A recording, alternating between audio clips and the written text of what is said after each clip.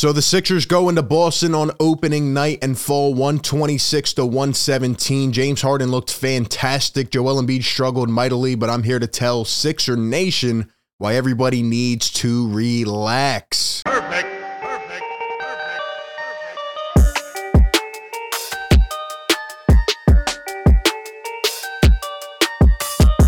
What is going on, everybody? Welcome into Philly Take with RB, number one show for Sixers fans. Hit that like button, subscribe right now, hit the bell so you don't miss any of the upcoming content. We're live every single game, and we're breaking it all down the next day. Today, we're back. I slept on this one from last night, and honestly, I'm not that concerned. You have people hitting the panic button.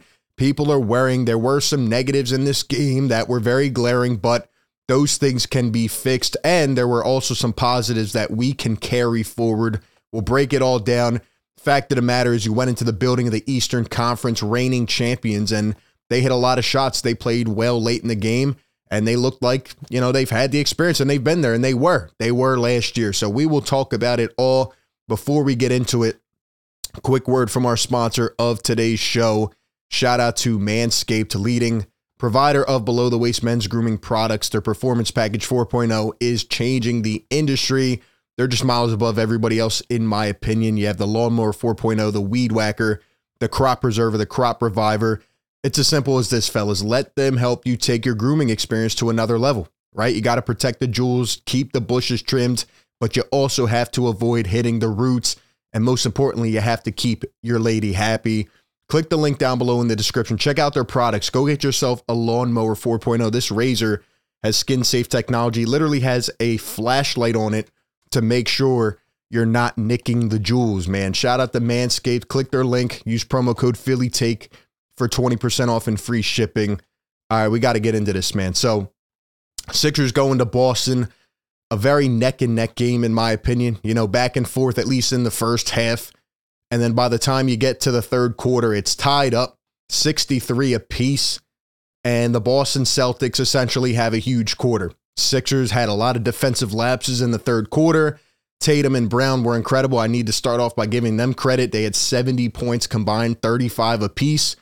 And the Celtics, you know, they outplayed my expectation. I thought coming into this first game with a first-time head coach after all the drama, you know, a lot of eyes on them, a big spotlight, right? I thought everybody's eyes would be on Boston. They were, and Boston played up to par. They looked very tough. It is one game of a long season, but they did come out prepared, so shout out to them. Now, of course, you know, I give them credit, and then you have fake tough and Marcus Smart out here. All right, him and Joel Embiid got into a scuffle last night.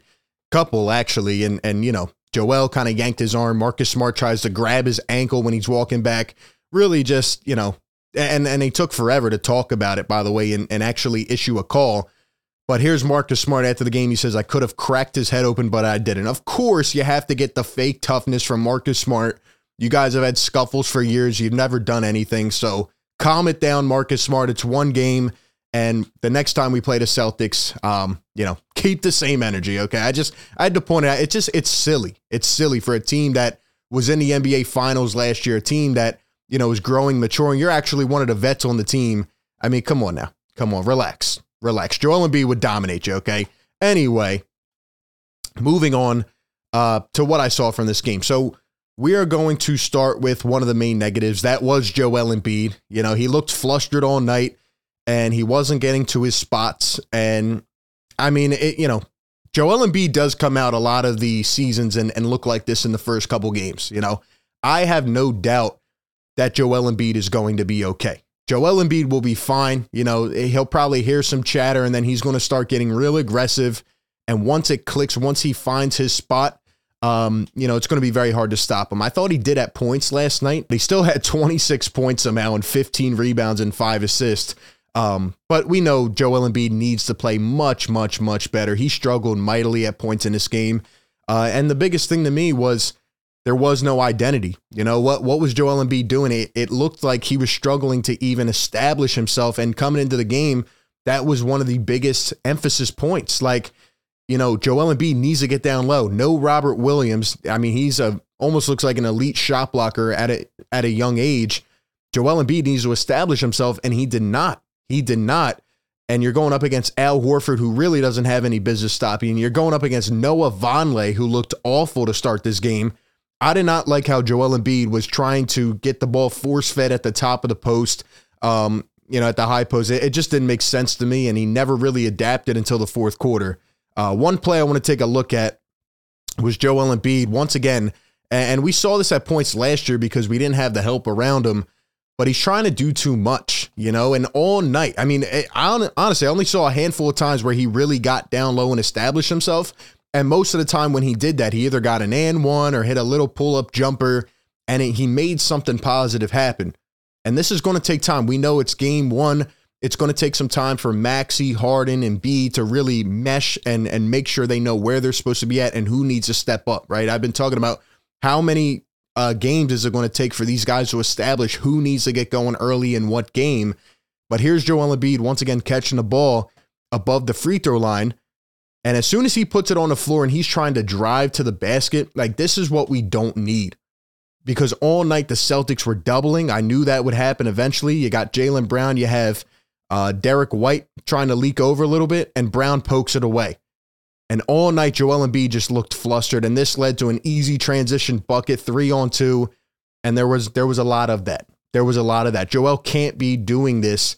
You got to rely on your guards to create the offense. In fact, you need to get down low and establish yourself very early in the game. You need to make your dominant presence felt. That's what helped you be the scoring champ last year. I didn't like Embiid's body language. I thought even on defense, he was playing a lot of drop coverage. There were times where he was leaving Al Horford wide open in the corner.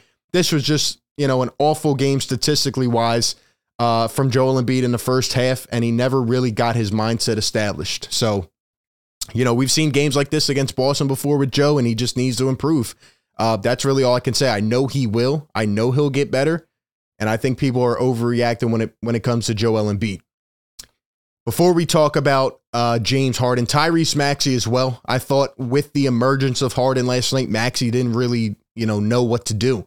I thought he was out of place at times, and I thought he didn't know really when to step up and get aggressive because, like I said, it's going to be kind of like a hot hand thing. Whoever's night it is, whether it's Maxey, Harden, and Embiid, the other guys got to find out how to play off whoever's hot, and I thought Maxey didn't really do that. Maxey got blocked in the first quarter by Jason Tatum, and it seemed like ever since then he just stopped being aggressive. Now he heated up in the fourth quarter, but again, too little, too late. I have no, disbelief in Tyrese Maxey. Tyrese will be fine, and once he clicks, once him, Joe, and James, like I said, get it going and click, this offense is going to be very scary. But in terms of James Harden, I can officially say he's back. Yes, it's one game.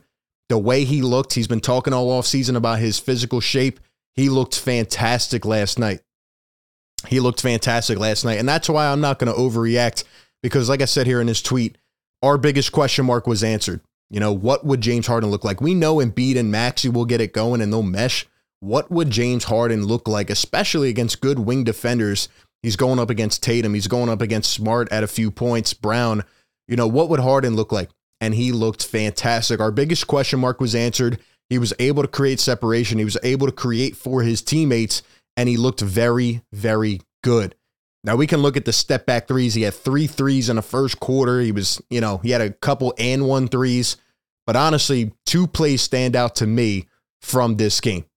Here's the first play that really stands out to me. So James Harden on Grant Williams, see how he breaks him down off the dribble? He's going 1-on-1. There was a lot of heavy James Harden isolation at points in this game, and that's the thing. I felt like later in this game, you're trying to get James Harden to essentially keep up with the hot Jason Tatum and hot Jaylen Brown, and that just wasn't enough. You needed Maxey and Embiid to step up. You needed a run from them to stay up in this game because Tobias had early points. He looked good off the catch and shoot, but he went quiet, and the bench essentially gave you nothing. In fact, the Sixers bench was a problem last night. I mean, the Celtics bench outscored us, 34-11? 34-11 off the bench. You're looking for some of these guys. I mean, Sixers fans have been raving about Melton. He didn't look good. Thibault got essentially no time. Harold did not look good. We thought he would.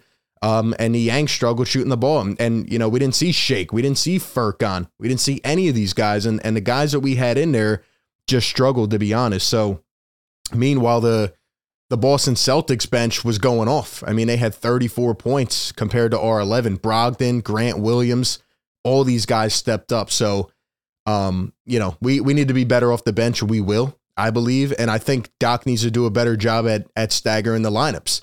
But again, look at James Harden. This is something that we didn't see a lot at the end of last year. He was able to break down a defender off the dribble and blow by and finish. I mean, this is a promising sign. The other thing, I mean, we can look at Harden's circus shots, his step backs, but really his IQ was on full display last night. He had no look passes. This was actually my favorite play of the night from James Harden.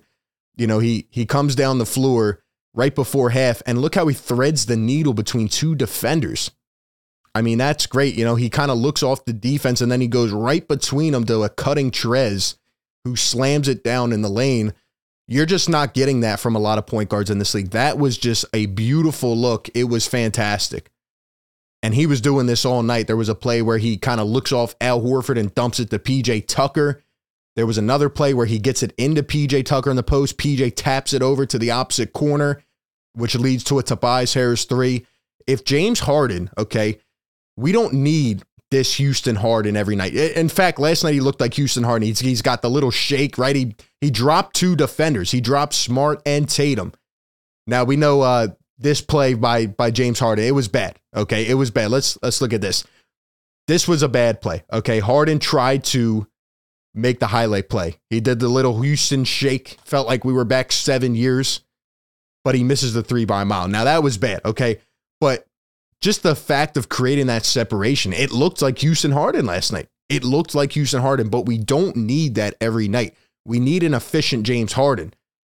Another thing that stands out to me is that not only did he have 35 points, which is just miraculous, he had 8 rebounds and 7 assists. He was very, very, very efficient last night, and that was our biggest question mark. If we get this level of James Harden, once Maxey and Embiid click it together, this three-headed monster is going to be very, very difficult to stop. And that's why I believe the positive outweighs the negative last night, because, yes, I didn't like how it looked. I thought the defense, by the way, was absolutely atrocious. And, you know, just seeing guys not go out and lead out to their men, not seeing guys close out in the fourth quarter, it was bad. I didn't like that at all. Our defense must be better. They have to be better. But our offense is going to win us games. And if Harden looks like this team is going to be very, very dangerous once they click it together. But yeah, I just thought Harden's IQ was in full effect last night. He looked fantastic.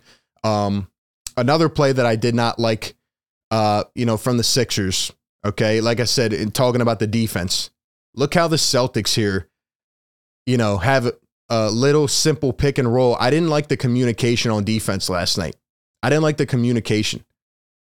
It just didn't look right to me. Like, again, you see Derek White here, who's getting the start, and you see Grant Williams roll.